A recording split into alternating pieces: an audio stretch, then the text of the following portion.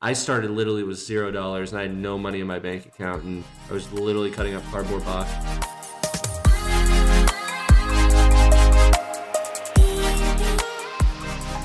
Welcome back to another episode of the BLN segment. For our listeners, this is a series where we highlight individuals that show how they've not only believed in themselves, but how they've challenged their limits and inspired others to do the same. Today we've got a pretty special episode. We got the college dropout turned real estate mogul who's dominated the Cleveland housing market. I love it. College dropout turned real estate mogul who's dominated the Cleveland housing market and has been continuing to challenge his limits, looking to do some huge things in 2021. He owns a company called Cleveland Cash Offers with a few others and is looking to start another business here pretty soon. So we got Chase White. Thanks for How's it going, guys? Thanks for having me. And we also have a second special guest today, someone who played Division III college basketball at Mount Union University. Now he does 1v1s against professional basketball players and has a successful YouTube channel where he records and posts the entertaining games that he plays, as well as tracking his journey to making it to the NBA. We have Devontae, the pro hooper Frigga. Appreciate that. Thank you for having me as well, man. Yeah. Happy to be here. Absolutely. We're happy you guys both come on today. It's pretty awesome. So today we're going to get into both of these guys' stories, kind of, where they started up until this point that they're at now. Discuss the types of challenges they might have faced and how they overcame them. Whatever they're up to, anyone can be an entrepreneur with the right mindset and the ability to persevere through hardships. So before we get started, I'll kind of kick it off. So I know Chase from back at college and John Carroll.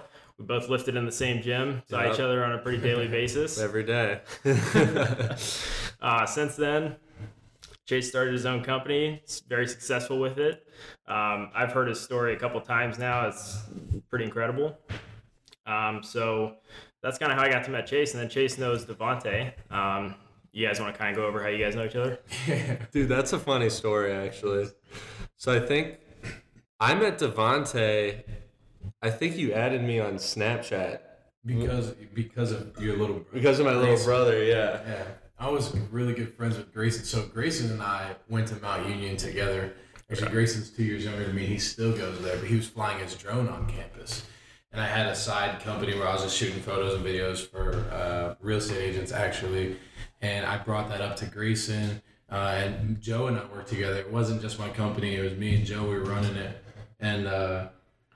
And we talked about real estate all the time. And then we saw Grayson flying his drone on campus, like I said, and we went up to him, talked to him and stuff. And then he was like, oh, my brother does real estate, this and that. And then added him on Snapchat. I mean, then we kind of just have been talking ever since, really. And we did a couple deals here and there, but like, I don't know if I didn't really go all in on real estate how Chase did. Gotcha. And so then we kind of like did our separate things as entrepreneurs, but we've still been in contact. I think, but we still built off like pretty much like the same values and like what it kind of takes the person to be to like do the stuff that we do and stuff like that, Yeah.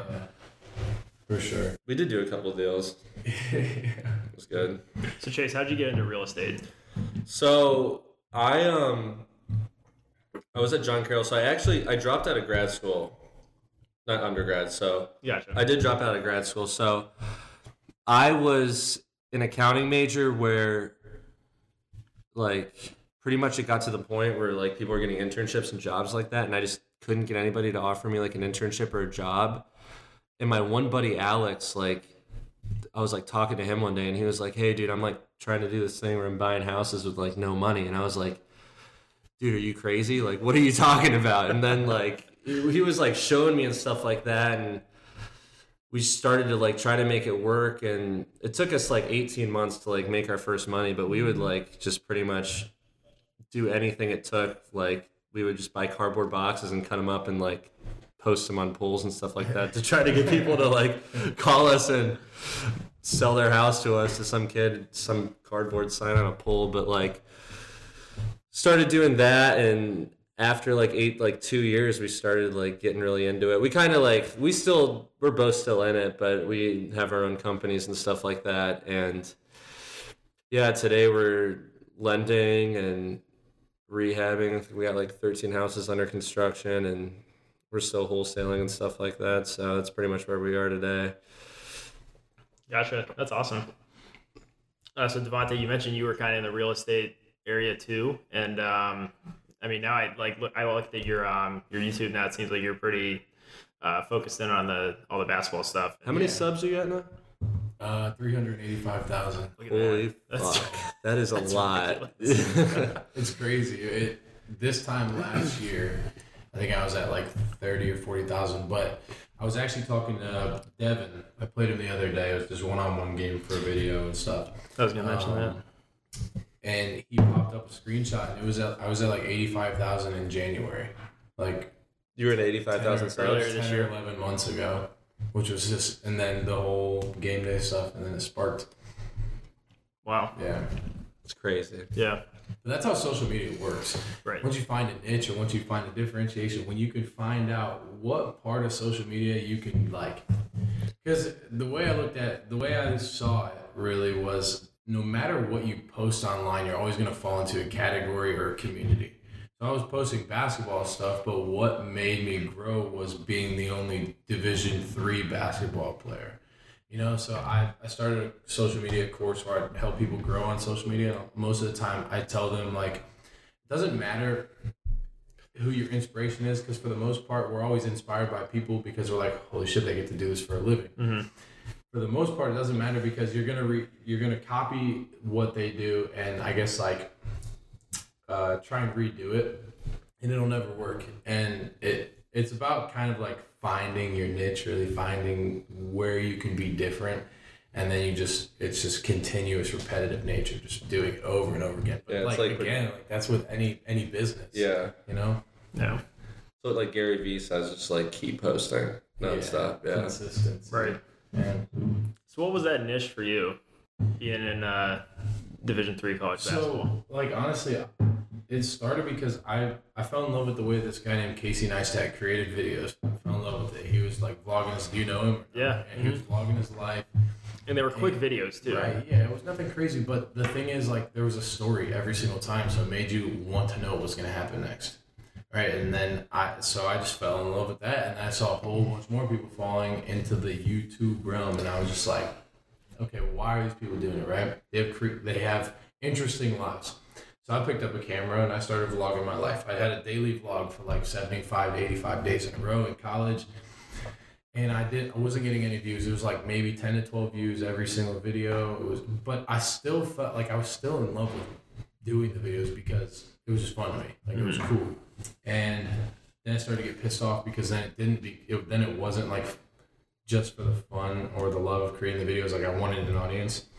And so I did one video, and it was like day in the life of a Division III basketball player. And I think it got like 10,000 views or something like that. And I was like, holy shit. I remember that. Awesome. So then I was like, okay, maybe I'll just do another Division III thing.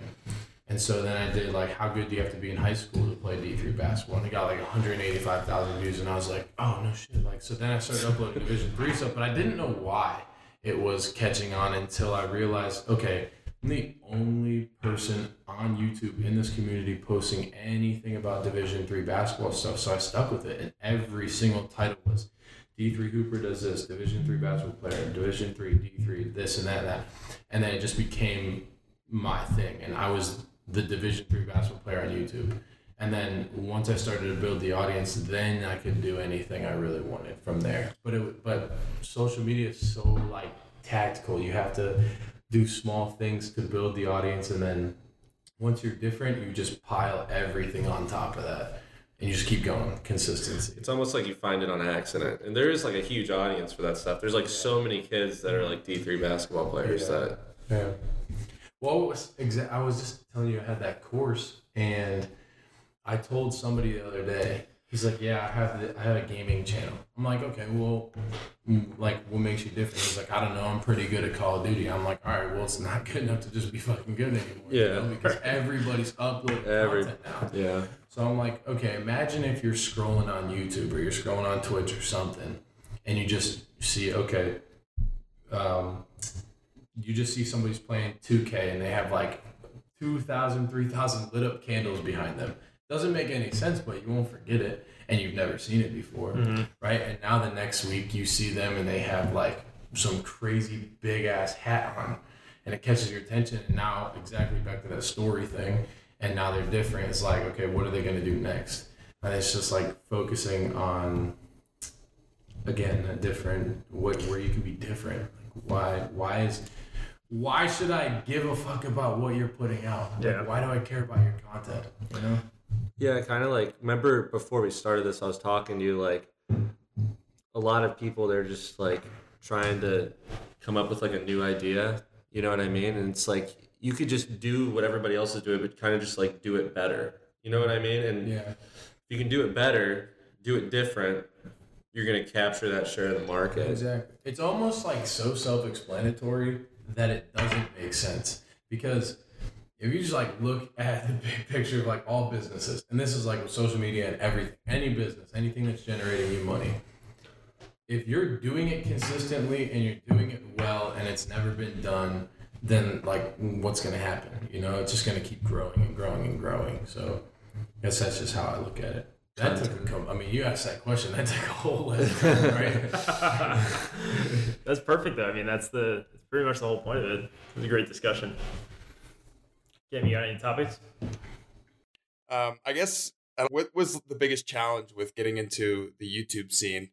I guess, like, were you also into Instagram first, or did YouTube come first and Instagram followed? Chase kind of hit it right. Like, you really never know what video is going to go crazy for you. I was posting on both, like I was posting daily on YouTube, and then, I posted one video and it did really good. So then I did that kind of topic again about Division III basketball, and it started to do well. But YouTube definitely took off first, for sure. Was that the question, right? Did I answer your question? Yeah, you're good. So in terms of like length of your videos, you keep them probably like 10 minutes? Usually around 10 minutes, unless you're doing like. I try to keep them over 10 minutes. Not just because of AdSense, but there's two reasons. One, because of AdSense, but the second reason is because it's just more of like an entertaining feel, and watch time has a lot to do with like recommended pages and everything like that. But the length of your video really matters when it comes to like monetizing, because the way that AdSense works is like, if your video is 6 minutes long and you can only put, okay, let me backtrack. If a video is under 10 minutes, you can only put one ad in there. Anytime it's over 10 minutes, you can put as many ads as you want. The more ads you put in there, the more money you make. But, at this point, it's not necessarily like how much money can you bring in. Once you get to a certain point, it's like you're really in love with the content that you produce. But going back to what I was saying, if I have a video that's like 6 minutes and I put an ad in there and it gets like maybe 100 to 200,000 views, it'll, for the most part, only generate anywhere from like $300 to $400. But if you have a 10-minute to 12-minute video around the same thing with like multiple ads every couple of minutes, it can generate anywhere from $1,200 to $1,800 if it gets 100,000 views. 100,000, 200,000 views. And it's pretty crazy because it actually goes by categories. So you guys are all into business and stuff like that. Graham Stephan, he's a YouTuber. He's got huge in real estate, yeah. Huge real estate. Out of LA, right? Yeah. Well, I don't know actually. I don't know if he's in LA or if he's in Phoenix, or not Phoenix, Arizona somewhere. But you might be right. He might be in California. He's huge. He does real estate, and CPM is a click per million on YouTube. So it's like how much you make every 1,000 views you get every month. So he's bringing in maybe 10 to 15 million views, but his CPM is like $30. So he's making anywhere from $150,000 to $300,000 a month just off. Yeah, I know. But if he got, and we get the same amount of views, but we might only do maybe $30,000 to $40,000 off of every single month, but it's the same amount of views, which is crazy. Is that because the cost for the ads in that segment? No, it's because of like the category. Like there's so many athletes on YouTube, but there's less like investors and people that talk about real estate. Like cooking is so big. Cooking CPMs are like maybe $40 to $70 every 1,000 views. So you could be a cooking YouTube channel, and you could get like 5,000 views on a video and it could actually generate hundreds of dollars. But if I got like 5,000, it would That's generate interesting. maybe Yeah. $30 to $40. Yeah. Something like that. Get that meal prep going, Kyle. That'll be the next step. I mean, I saw your Meal views, prep. man. You got like what? A little close to 45 million views on all your videos Yeah. combined. Yeah, about 45 million. That's ridiculous. Yeah. That's awesome, though. Thank you. awesome. Yeah, it's Cool. crazy. Did you talk about when you started? Right back in 2017, right? I actually had a YouTube channel in 2015, and it was just not surrounded about my name, and I wanted a personal brand more. So like after I started watching these other YouTubers that were like Casey Neistat, and then it was like Logan Paul, and these people were just their first and last name. So I was like, okay, I want to start a personal brand one. So I started the one that I use now in 2017. Yeah, so just about 4 years. Good old Logan Paul. Oh man, he's got some big fights coming up. I know. Crazy. Oh Yeah, my I know. God, Is he the one that just called out McGregor yesterday? No, that was his brother. Jake. That was his brother Jake. That was aggressive. Logan's fighting Floyd Mayweather. Yeah, I saw that. February on the 21st, Yeah. the 20th maybe. But yeah, Jake Paul was like That was arrogant aggressive. with- That was that was- aggressive. I mean, he like wants to die. Yeah, it's like, He was going ballistic. yeah, that was Crazy. a TikTok to not forget. Chase, have you ever thought about starting a YouTube channel? Now that we're here, because we're talking about YouTube and stuff, but you're sitting right here, and we're just, I want to get into the real estate stuff too. But have you ever thought about it? I mean, obviously, I've thought about it. It's definitely. I think it would be cool. I think it's definitely something to build off of. Yeah. You'd have an audience, and I feel like having an audience like that motivates you even more. You know what I mean? Oh yeah. Yeah, It's so much more of a motivator. definitely something. I mean, I think everybody wants to be a YouTuber nowadays. You know, not that that's wrong. Are you no? Are you public with like, or are you gonna give us a range about like of how much you make? Because you're young and you make a lot of money off of real estate, and it's like not public. So I just feel like the reason I ask you is because it's just interesting to see somebody start from, like you mentioned, like dropping out of Mm-hmm. college. I mean, you didn't drop out of your undergrad and stuff, but going from there to where you're at now, So this month, I've made 30 grand so far, and I'll probably make $41,000 this week. So it's good. I mean, I'm definitely really blessed. See, but that's the stuff It that'd be didn't- cool to watch. It Yeah, would be cool. I mean, would I've got a lot of different sources right now. You know what I mean? I've got like 13 houses under construction. I've got deals wholesaling. I'm starting to lend. I'm just constantly trying to like do more things and like spread it out, you know, and try to keep it going and stuff like that. So I mean, I think there definitely is an interest for it. I know there's a lot of people like this one guy I know who I've gone down to Columbus to see a couple times. His name is like Austin, and he videos himself. He's actually gotten pretty big on TikTok, and Yeah. he's got a big audience and stuff TikTok's like that. huge Yeah, right it's now, man. the exposure's crazy. It's the number one platform. If I was starting off at zero right now on social media, I would use TikTok all day. What's the revenue like that? I feel like it's not as much. it's pennies to what you can make on YouTube. But that being said, the views are so much easier to get Yeah. because the algorithm is twisted as fuck. Why? I don't know. Are you No on idea. TikTok? I am. Yeah, I am. Are you big on TikTok? It depends on what you call big because there's people with 49 million. But I have 178,000 on TikTok. But it's all. I mean, I feel like basketball that's stuff. like a lot. It's all basketball. Everything. My whole brand is basketball related. I feel like that's a lot, but like sometimes when you're going through TikTok and you see these people, they get like one hit and they have like 200,000. Yeah, well, It's that's what I'm like saying. Like, yeah, okay, 170,000 is good. I'm grateful for it, this and that. But when you talk about big, like I'm talking like 5, 10, 15 million. Once you get into the millions, it's like ridiculous how much you make. I have friends that are YouTubers that have like 5 million subs and they make like 400,000 or 500,000 a month just off of YouTube. Yeah. Not brand deals. Brand deals you make even more. TikTok. It's like I said, pennies to what you can make on YouTube. Depending on what ads are put on YouTube, how much money people are pouring into TikTok. But there's a guy, R2B-Ball.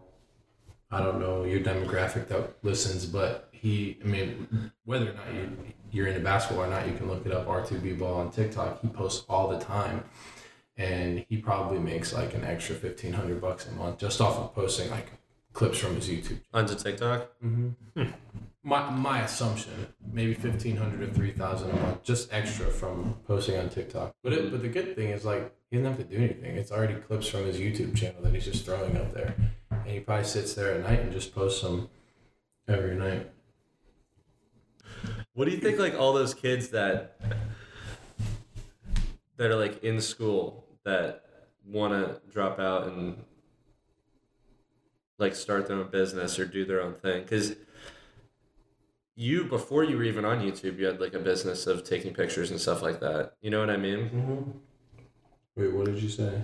Like, what do you think the biggest step for them to like be an entrepreneur and be like? Well, you talked about it at first. Was just like your mission statement, just doing it. You know, and obviously not Nike, just do it, but like just like getting up and making it happen. What is it? Be all in. You gotta believe, challenge, and it's like you gotta believe in yourself, challenge other people, challenge your own limits. Mm-hmm. So yeah, like push yourself, and then you gotta inspire others. Be all in. Yeah. Well, I mean, it's just starting, dude. Like, just for me, it was just pick up a camera and go. Like, and if yours is real estate, it's just like. So like building off that, like I think that like what I've seen like a common trend in like entrepreneurs and stuff like that, and in the social media space is like kind of like moving forward almost like fearlessly, like taking the next biggest step. And like I think a lot of people think that they have to be like really buttoned up to like start your business. Like you have to have everything buttoned up, and I think like you just got to like do it and figure it out later. Like you got in like in an RV and just started driving. Mm-hmm. Did you really have it like everything planned out, or were you just like, we're just gonna figure it out? Like you just gotta like take the step, figure it out, take your biggest step forward that you possibly can that puts you closer to your goals, and figure it out. That's with everything too. Obviously, it's easier for me like to just be like, yeah, I'm gonna hop in an RV. It was like the start of most people's school year. But with that being said, you're right. I mean, you hit the nail on the head there with like just starting. There's no perfect plan to start anything. And I feel a lot of people think that they have to have it because of this social media that like I think it's also like it's damaging to like kids. You know because I mean? you don't see or like find people that are successful on YouTube until they've already made it. And like you talked about how when you started vlogging, you had 85 some videos that only got 10 to 12 views every video, and like it's hard to do that on a consistent basis and then not kind of get demoralized yourself and say, well, why isn't this working? What else do I have to do? And I feel like, you know, like people just see people that are successful with it and they're like, oh wow, that must have just been so easy. Nobody has any idea like the work that even yourself put in, you know, going around selling houses, or that you put in with the daily vlogs, until you found that one thing that everybody was like, oh, this is so fun to watch. And I mean, you don't just, probably very rarely do you just find that one day. See, the answer to that is like, if you just do something for the right reason, then you won't find yourself in a hole. Right? You know, like I fell in love with creating content. That's why I didn't give a fuck that I was only getting 10 views in the first 85 to 100 videos, you know, like it was just fun to create stuff. And I'm sure like at first it was like, damn, like when you were wholesaling, damn, I want to have that $10,000 flip. Yeah, dude. But you still busted your ass. You put cardboard signs up on a pole. You know, you got to take that leap to be able to do that too. So. Did I ever do that with you? Did we ever go around and put signs? No.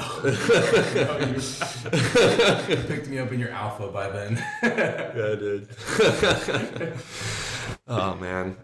I mean, yeah, it's It's work. I I mean, was gonna say something. I don't know what. Yeah, no, you're good. What was You're he good. gonna I had like 9 trains of thoughts over here, but it's all good. I was just going to talk a little bit about cash flow, and to the point where Chase was talking about his income a little bit, and people don't necessarily understand that this isn't he might be making $40K this week or whatever the case may be, but that's not every week, right? And they don't see the hard work that goes into any form of sale, whether it's for like $100 or $100,000, whatever the case may be.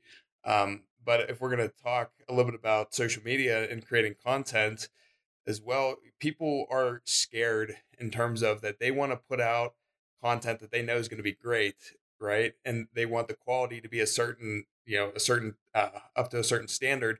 However, when it's your first video or it's your first vlog, whatever the case may be, it's more than likely it's not going to be good quality, right? But this is where you just need to be honest with yourself and be truthful to what you're trying to promote and be authentic, because the right words will get out there, and you can have a great title, you could have great transitions, this and that, whatever the case may be, but people see right through you if you're fake as shit.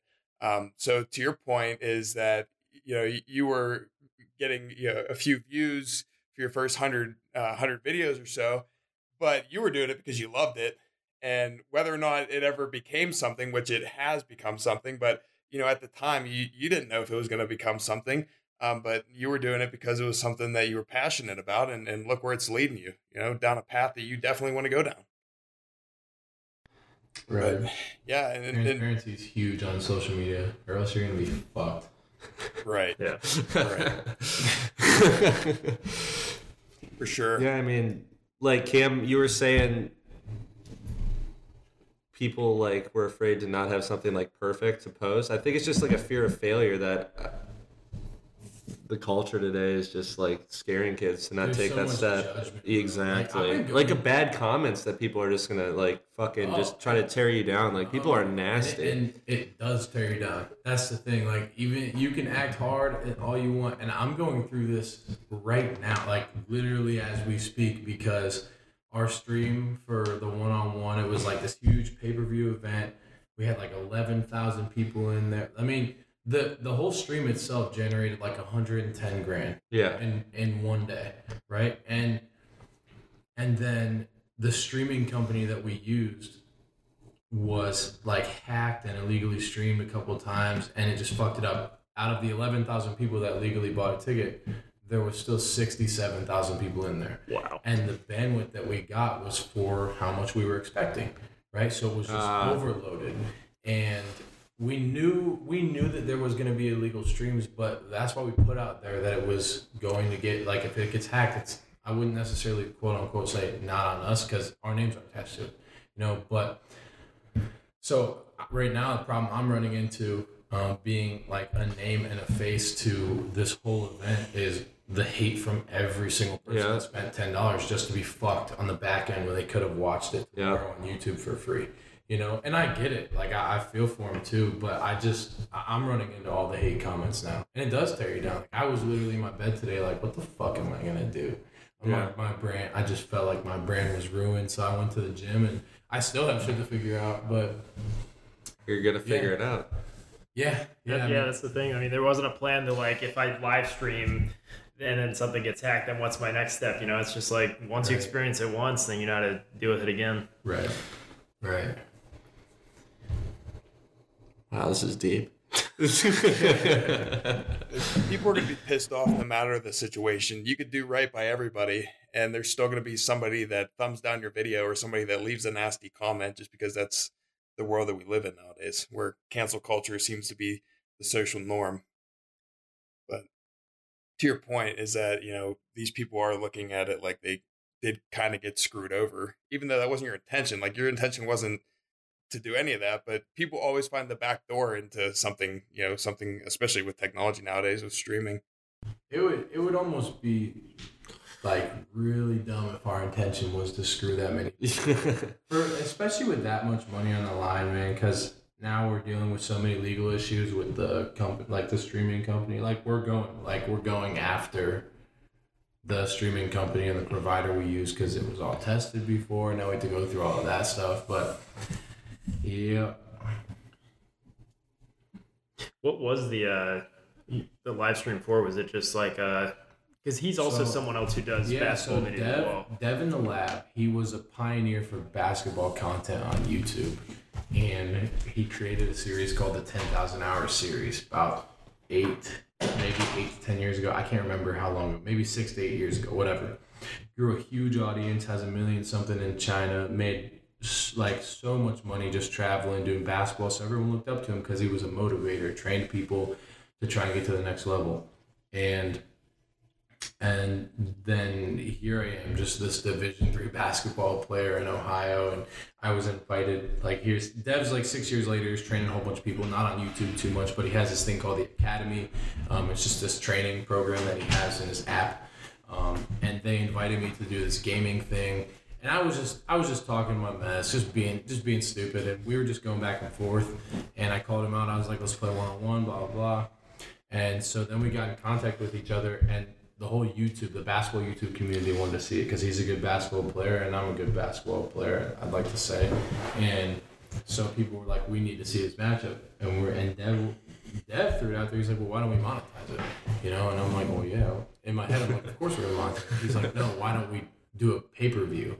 You know, and I had talked to another basketball player about this a while ago, AJ Lepre. He's on YouTube as well, about doing a pay-per-view. And then, you know, Devin and I's teams got together, not physically because I actually didn't meet him until last week. And so we talked shit for 3 months straight online and sold the entire event. It wasn't like fake beef though. Like we both really wanted to beat each other. You know, we both really wanted to win. I ended up losing this game a couple days ago, but it wasn't a big deal to me. I've lost before, and I was trying to tell people, like, if you don't think my championship game loss hurt worse than this loss, then you're stupid. Like, I'm not. My feeling, like, Dev hit it perfectly. My feelings weren't into this like it was. But to answer your question, it was a 1v1 pay-per-view live stream event in California. We just finished it out, but it was really cool. The event was really cool. I have all the footage now, and it looks good, super professional, and yeah, I mean, it was awesome though. I think it was really cool. First time anybody in the basketball side of YouTube's ever done anything like that, and for it to be that successful is actually fucking insane. That's sweet. But yeah, are you gonna line up some more for sure with some other players? You know, I would like to. Devin and I were talking off camera, and he's like a big bro to me already now. We've been talking a little bit the last couple of days. He's been trying to help me keep my head up because I was like pretty down about how much hate I was receiving because I haven't received hate like this. And so we were thinking about partnering, becoming like just a side company, and it's more like a promotional thing for other basketball YouTubers to do this. Basketball players. I would like to do something where we can get like other people involved, but Dev has so many contacts with NBA players, so we're gonna try and do stuff with like the NBA, and just do like a pros versus Joes type thing. It's like YouTubers versus basketball YouTubers versus actual basketball players, you know, pros. So, but my next one's versus AJ Lepre, hopefully. In LA. Maybe. We did play one-on-one. I can't tell you the results of that because it's not up yet, and it's an Under Armour brand deal. We're debuting a certain person's new shoe for the game, which I really can't like give too much details about yet. That's sweet though.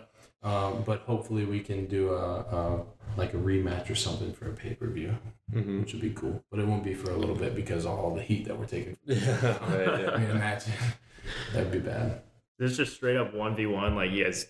Yeah, it's like 10 or 15. Best of 5, best of 5, best of 7 to like maybe 7 or 11 points. 1s and 2s or all 1s or something. It's just a one-on-one. Like if we just went to the rec and watched somebody play basketball, but the people that are playing have an audience. Yeah, that's crazy. So that's really cool. It's really cool. I mean, like, yeah, I knew one day I could make money from playing basketball, but I thought it'd be professionally, which I am trying to still play professional basketball, but I guess you know where I'm going with this, you know, like make money from recording myself playing basketball, whether that's me training or 1v1s or 5-on-5s or something like that. But I want to put it into real estate. Dude, let's do it. That's what I want to do. So you talked a little bit about Under Armour. Do you have any brand deals, or are you trying to secure any brand deals for yourself? Yeah, I work with a company called Long Haul Management, and they bring in a whole bunch of brand deals for me every month. I'm partnered with Manscaped actually, so if you want some clean shaven balls, I'm already hooked up. use my promo. Manscaped, Under Armour, and Adidas, and Gatorade, and that one was actually pretty cool, the Gatorade one, because we debuted Paul George's shoes a while ago, the Gatorade shoes. It was like a creator exclusive type deal. There's a whole bunch of brand deals. There's a whole bunch going around, but big shout out to Long Haul Management because they work their ass off to bring everything. Do you have the same code for all of them? Like, what would your code be for people to get these deals? Actually, Manscaped just got rid of the code. It would just be the link, but it's my last name and then the number 20 if they still have it. But I'm pretty sure it just runs off of a link. Gotcha. It's like manscaped.com/Friga20, but I'm pretty sure it changed. So I'm not sure. These are the things you need to know, D. I know. Well, actually, they send me the link that I put there to pin. Oh, I see. You know, I just copy and paste it because I have like a strict description I have to have. But it's cool working with all the brands and stuff in it, and like it's interesting meeting the people that like run a lot of the social media and the management, like run the company because they're just regular people. Mm-hmm. You ever thought about making your own basketball shoe or shorts? I have a clothing line. But my next step is book bags, like basketball bags. That's the next one. I just think that would be a really big market. What's the main issue you see with basketball bags now? The main issue, I just feel like you don't necessarily have enough space for all of your stuff. Like most bags you can carry. And the thing with a lot of kids now is they have more than one pair of shoe with them at basketball, like high school games or AAU games, travel, tournaments. You go across the country with your AAU teams and stuff. I feel like you only have enough room for a couple pairs of shorts, some tights, and one pair of shoes. But I think you should have room for like maybe 2 or 3 pairs in there and a basketball, you know, and then like on the side you can have, I just feel like it might be a kind of a bigger, bulkier bag, more of like a duffel bag looking like a book bag, but I got to do all the design stuff. I'm working with a company right now. I can't remember their name, but yeah. I mean, I know tennis is different because you have a racket, but some of those guys have they look like legit suitcases just double strapped on their back. Yeah. Like they're massive. Everything's in there. Yeah, I mean, that goes with like any sport though, right? Because you have hockey players take like 4 sticks per game. I mean, basketball players, yeah, it would make sense to have a couple pairs of shoes for sure. So if you could definitely find, you know, a problem within the market and address that, you'll sell at a decent amount of bags for sure. Yeah, that's the plan, hopefully.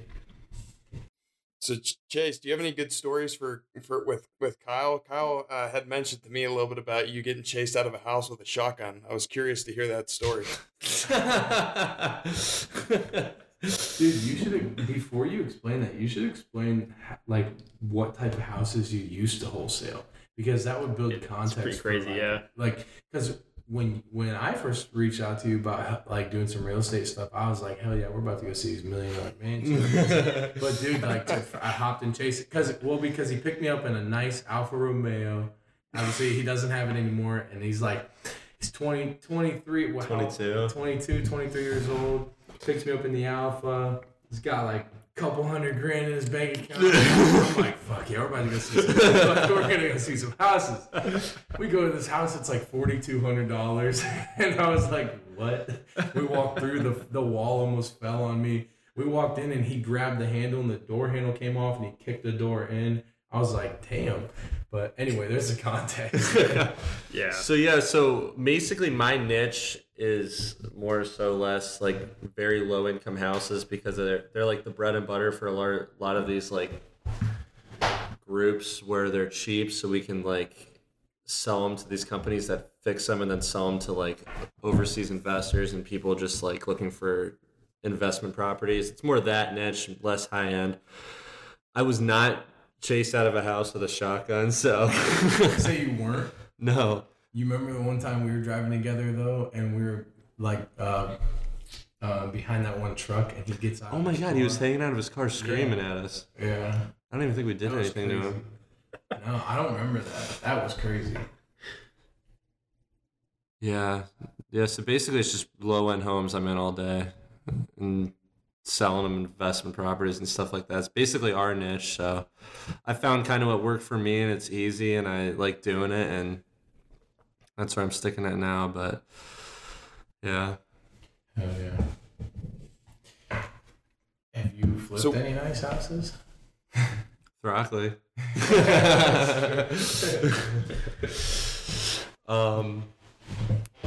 That's basically it. Pretty much Throckley. I make my houses nicer in the hood. Yeah. Are you saying something? I was just gonna say, in terms of some advice that you would have for people that are looking to do what you're currently doing, and they just want to start, but they don't necessarily know where to start.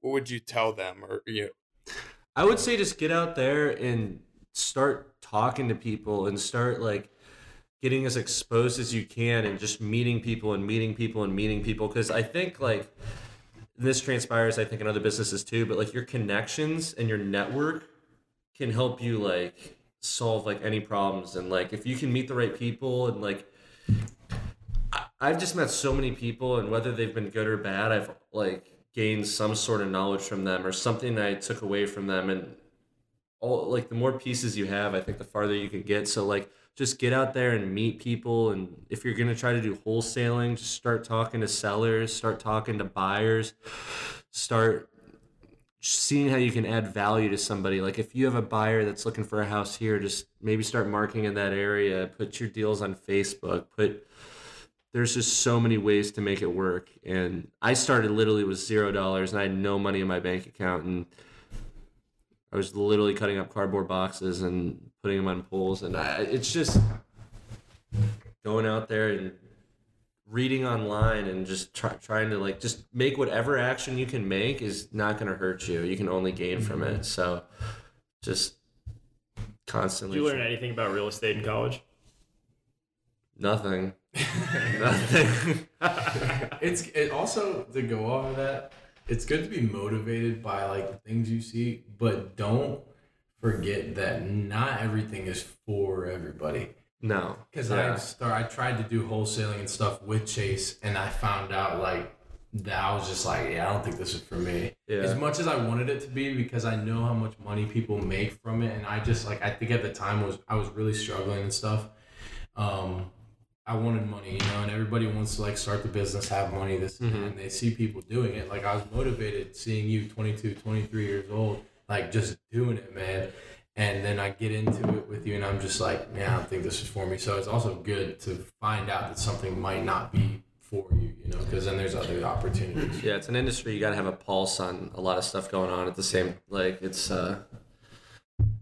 yeah, in the beginning, like you got to know your lingo. Real estate has a lot going on.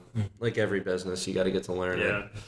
That's a good point. Like let those materialistic things be your motivation, but I'm sure like you guys would probably both agree, like once you have those materialistic things, like is it really that different than it was just before? junk now. It's just the watches, the cars. The only thing I really have right now is my car. Yeah, that's like the Tesla. Yeah, that's the only thing I'm just like.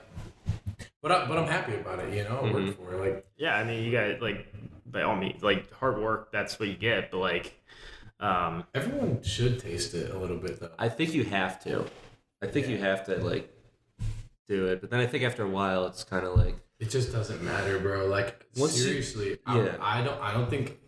I was so much happier sitting at Thanksgiving with my mom and my brother, like, just my family. And like my girlfriend was over too, and everybody was there. We were just laughing and everything. We made, like, I don't know. There was so much more happiness in the things I've already had in life than the things that I tried to get by the wrong reasons. And I tasted it. We spent $43,000 on tour, and I was just like, fuck yeah, like this is cool. And then we get back, and I was just like, what do we do? And it was bad. Like, just thinking, yeah, we had it all when we were on tour and we were doing this, we were in the RV. Actually, I will say, side note, it was awesome traveling with my best friends. That was the coolest part. But when we were spending the money, it was just like, it was not what everyone makes it seem like, you know? So I think once you start making it, it turns into something else. Just kind of like a longevity and like a later thing. You know what I mean? Yeah. Like delayed gratification, like investments and stuff like that. That's kind of what I'm getting into. And it's not really all about like the watches and stuff like that. It's or the cars, even though they are cool at first. I think you do have to taste it. Yeah. You should taste it. Everybody. You deserve it. Yeah. Everybody wants that. Like, Right.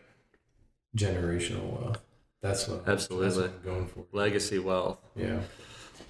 I was just gonna say, people should enjoy themselves. You know, if you work this hard for it, to your point, it's like the materialistic things can make you happy for a little bit. It could trigger that dopamine high, and then you have it, and then it's like, oh yeah, it's not any different than this car's not any different than the $10,000 car that I, had in the past, right? It still gets me to where I need to go. But to your point, it's like those memories and enjoying them with your friends and maybe traveling a little bit, having those experiences, paying for those experiences. That's going to last a lot longer, and that's going to leave a mark on your legacy more than some of these tangible items will. So like, I think it's turning more into, I like making more money because then I can create more businesses and add more value and just keep it rolling and stuff like that. Like I enjoy that more than going out, but it's definitely good to treat yourself. Like I'm sure like when you have a good video or something, you like go out and like maybe get a good dinner and like buy a new piece of clothes. We went to a steakhouse in Houston the other day, and it was like ridiculously expensive, but there wasn't a second thought like, damn, maybe we shouldn't be here. You know, it was just like, we deserve this. We work for it. Let's enjoy it. Yeah. But that's what life's about, is enjoyment. Yeah. Mm-hmm. Traveling's fun. Yeah. So I kind of want to backtrack just a little bit. We had talked about networking and we had talked about college, and I'm sure we've all been to some formal networking event in college. Did you ever really find value from those? Because we have listeners that are in high school, that are in college, they're looking for a career path. And I've gone to a few when I was in college, just different networking events for careers and whatnot. Did you ever really find value in those if you went to any of those? I mean, if that's really what you want to do, is be in business and stuff like that, sure, you're going to get like values if you want to like be in the system. But if you want to be an entrepreneur and stuff like that, I don't really think that that's really, I just really don't think college is the right thing anymore in society. I think it's very broken, and I think it's really messed up to take somebody out of high school and throw them into an institution where they're supposed to have their whole life figured out. You know what I mean? I think it's a waste of money. You're putting these kids in mountains of debt, and I haven't spoken to any of the kids that I was really friends with in college or any of the stuff like that. Mm-hmm. Thinking of the, what was the word you used, of the collective groups getting together? What was that? Mentor something? I don't know. Network? The networking groups or something. You get together, the networking things, seminars, whatever. Depends what you go for. I mean, if you go to genuinely network with people, okay, I can see the value in it. But I feel like the real networking comes from the transparency of like just meeting people like random. In the real world. You know, like just going out and you ran into somebody because you heard them talking about real estate. Or going and you just see a random person vlogging on the side of the street. Or you overhear somebody in the next room talking, and they're like, "Welcome back to my next podcast." Or you see a kid, to be like, "Yo, I have a podcast too," right. And then you talk to them, and then you're like on their podcast, and now everybody from their podcast knows about yours, and vice versa. So just kind of breaking down our three markets here, but and then going with the whole college thing, man. I for entrepreneurs specifically, I hate college. But I will say the networking inside of it's beautiful because you're surrounded by people your age, and a lot of college students turn entrepreneurs because school fucking sucks for some people. Now, if you were 7 years old and you had heart surgery and you were motivated because now you want to become a surgeon because they just saved your life, go to school, 100%, become a surgeon, 100%. and be the best fucking surgeon you can be, because now you have a reason. You know, if you need to go to school to become that person you want to become, go to school, go all in. But by anything I can say, like, seriously, go all in on everything, man. Because if you don't want to actually do it, then just don't do it, you know? Yeah. But, and that's the thing, is we fall into that. That's what college does, is we think we have to do stuff. Puts you in the system. You got an accounting degree because... Accounting is a really good skill. And honestly, like, I did need that, but I think that doesn't need to be a 4-year liberal arts degree. Mm-hmm. You know what I mean? Yeah. I think grad school is a lot more important than this undergrad stuff, like something more focused.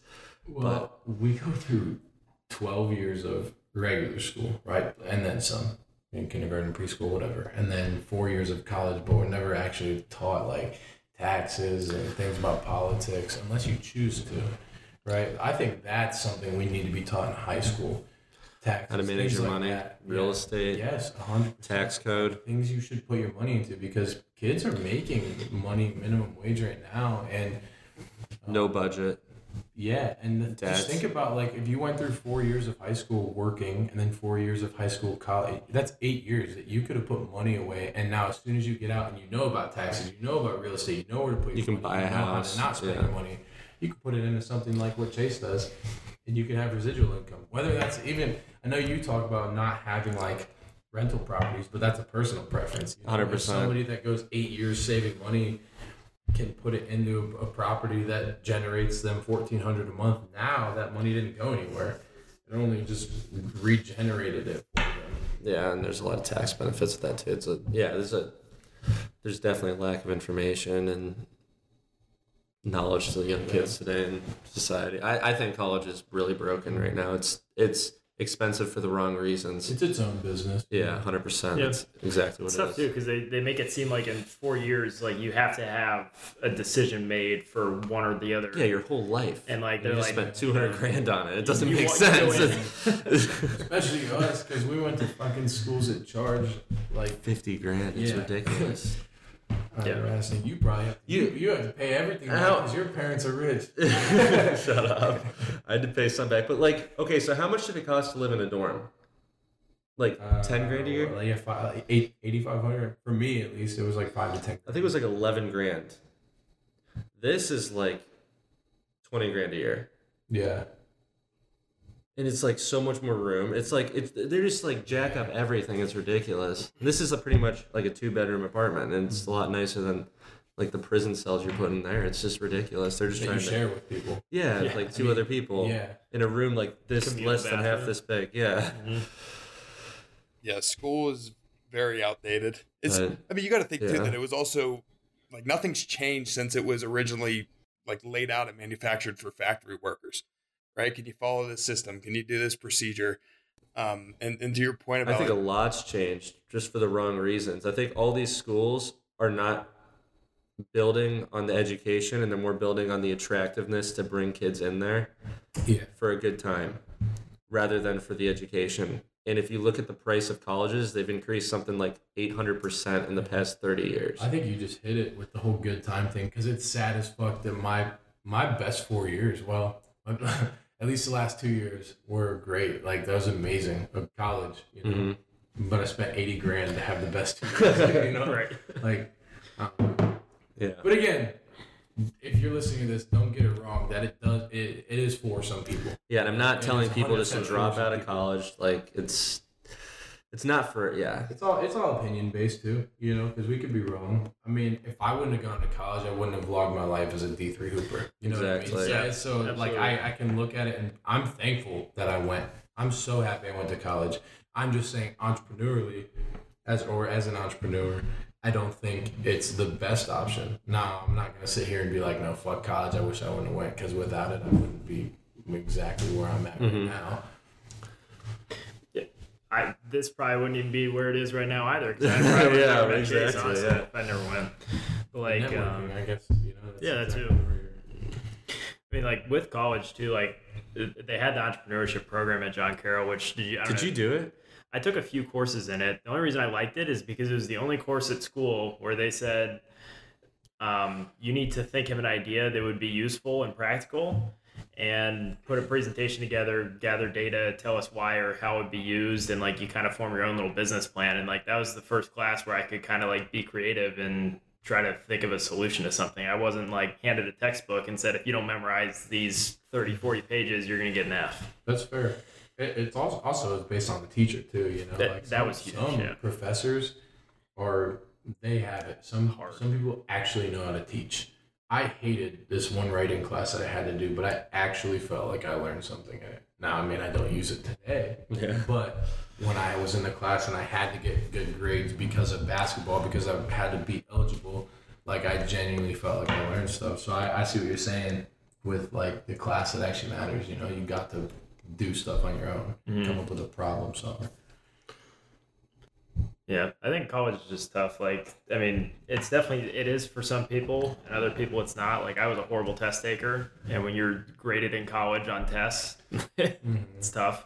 Yeah. But like, I was someone who, if you give me a problem and, you know, we have to try to figure out a solution, you work through scenarios, you talk with other people, those kind of things, like those are just different than being handed a test and saying like, figure out these answers A, B, C, or D. Because in the real world, you're not going to be handed with a situation, and there's not going to be like some angel on your shoulder saying, all right, you either have A, B, C, or D. You have to pick the right one, right? Like there's no right or wrong answer. You just got to Some of the best problem solvers aren't the best school problem solvers. Right. You know what I mean? Like some of the best problem solvers for life's problems. Yeah, 100%. Don't know the answer, and there sometimes isn't the right answer. Sometimes you gotta. Sometimes not knowing the right answer is the right answer. Yeah, I agree. I think some people get lost that sometimes they think that their real world knowledge of what they have can transition into the classroom and vice versa. You know, just because you get those straight A's in the classroom, you could lack so much common sense, and when it comes to just street smarts, you have no clue where to go or what to do. Right. So then you just put yourself in a position where you're stuck behind the desk because that's where you feel comfortable, because you know procedures, you know how to follow rules, you know where to work your way up next. And that's what people like to do, which is fine. If that's the life that you like, then that's great. But if you do want to, kind of go against the status quo and build a life by your own means necessary, then being that entrepreneur is, that's more of the way that you should go. But to that point is like, we've all taken like these high school classes, these college courses that are gen eds that are terrible. Right. So like I've taken world music, and I was a finance major. Right. And I played sports as well in college. And I would have loved to have learned how to file taxes and, diversify my portfolio. And especially, back to the point that you guys were making before in terms of these kids, we live in an age of social media, and these kids are pulling in hundreds of thousands of dollars, each year. Right. And they could be in middle school and high school. They have no idea what to do with their money, and their parents think that they know what's best for them. So they're probably maybe investing it, maybe not investing it. Who knows? But if there were classes that kind of talk to like, all right, if you have this money, here's what maybe you should do with it. Thankfully, I took a class in high school in like 10th grade where it was about like starting a Roth IRA. And like I went and started my own Roth IRA. And meanwhile, I was a junior in college and people had no idea what a Roth IRA was. I'm like, well, fuck, I learned this like, 5-6 years ago. But I just kind of feel bad for people because not everybody has the same opportunity to get that great education. However, the internet's free, and there's a lot, you could obviously teach yourself anything and everything on the internet from all these different sources. So, I think that you have the time too to teach yourself. So people should definitely take advantage of, the age that we live in nowadays with just social media and the internet in general. But I also think, back to that networking a little bit, it's networking with the right people, not necessarily about the quantity of people. You got to network with the right people. And those college fairs, those career fairs that people get caught up in all the time, you're surrounded by, you're in this huge convention center with usually 1,000 people, and you get 20 seconds to give a sales pitch to yourself, your elevator pitch to these people. When you wait in a line for like 45 minutes, And usually everybody's go with the same companies. They usually pick the bigger companies like DHL or Amazon or Apple, whatever the case may be, and you're waiting in these lines. But at the end of the day, you're just going to hand over your resume, and people aren't really going to remember you at all. I always love to network with smaller groups and just more niche specific to what I'm going for than stuffing myself in a convention center. And I've done both. Like I've done the whole downtown Pittsburgh Convention Center like job fair, and it was just terrible. I had really no takeaway other than what I didn't like and what I didn't want to do, just because nobody's going to remember your name if there's 1,000 people in there. Even if you have the best elevator pitch in the world, I still find it hard to believe that somebody's going to remember you from that 30 seconds that you pitched them at that, that point in time. Give them something to remember by, like, what are you doing different, right? Everybody in this call right now is doing something different, and you're standing out for it. So I think that some people just don't necessarily need to get caught up in, doing what society wants them to do if it's not what they want to do. Society will judge you for the wrong reasons, and it's because you're trying to get away from the status quo. It's a little bit of a rant there, but we're good. We're good now. Facts. No, makes sense. Sure. Though. All right, Kyle, did you want to get into another question? I guess, as 2020 comes to a close, like have you guys planned out 2021? Do you guys have anything that's like kind of, scared to make that jump in 2021 kind of thing? Not scared. I'm actually really excited. There you go. Yeah, I got some things going on kind of behind the scenes right now. I kind of want to keep it hush-hush, but I got some things that I'm working on with some people. I think it's going to be big. I was talking to Devontae last night about it. Mm-hmm. I think it's going to be fun. I'm sure you got a whole bunch of adventures set up. Yeah, man. I want to take a little bit more of a break from posting so much. I really want to focus on just feeling creative again, because I fell into the YouTube hole of, if I post as much as I can, we can make as much as we can. And I just don't want it to be focused on money, like I want to be able to focus on, like I said, feeling creative again. And the biggest one's just being a professional basketball player. I'm about to sign to an agency, and I'm looking at possibly playing in Germany there for 3 months. So that's the next step in creating just, I guess, more sources or different streams of income. And I'd like to put my money to work. That's the next step, man, is just making my money, make money, and then a lot of charity and giveaway things, because there's a lot I can do with the platform I have right now. So that's really awesome. Yeah, it's awesome. So for people that want to connect with you online, could you just say your handles for them to find you on YouTube and Instagram? Yeah, my Instagram is dfriga98, and spelled out DFRIGA, and then the number is 98, and that's on every platform. And then if you just type in YouTube, just my last name, Friga, FRIGA, it'll come up there. Those are my handles. You can find it. For the most part, everything's the same everywhere. TikTok, YouTube, Instagram. And I advise you, if you want to start on social media, making all of your handles the exact same. That's the one tip I will give, since we are here at that topic. Right. And Chase, what about yourself? You can find me on Instagram, cwhite77. And yeah, that's my social media presence. You also got your company, Cleveland Cash Offers. Yeah, you can reach out to us. It's mainly just in the Cleveland area, but yep. Which your boy used to run, the Cleveland Cash Offers Instagram and Facebook page. Oh yeah, didn't you? Yeah, you did For create like that. A month or two, I did. I actually, what's funny is I got one of your messages on your Facebook, your Cleveland Cash Offers, came up in my messenger the other day, and it was like Cleveland Cash Offers, and I was like, what the fuck? I was like, swipe delete, because I didn't know. I didn't delete the actual message, but I deleted it for my notifications, because I was like, I did not know I was still on that account on Facebook. He might be again, but I got it. But yeah, as we wrap up, do you guys have any questions for us? When are you guys getting a video side to your podcast? The video side. It's actually really funny you mentioned that. Cam was just talking. We had one guy come over and when we were in Denver, and he helped us film do photo shoot for us for our upcoming launch, and he was just talking to Cam about how like it'd be interesting if we had like a video version format of the podcast. So I think it's funny you mentioned that. I think it's probably something that we'll try testing out, because then it gives you a little bit more of like a visual representation of the voice.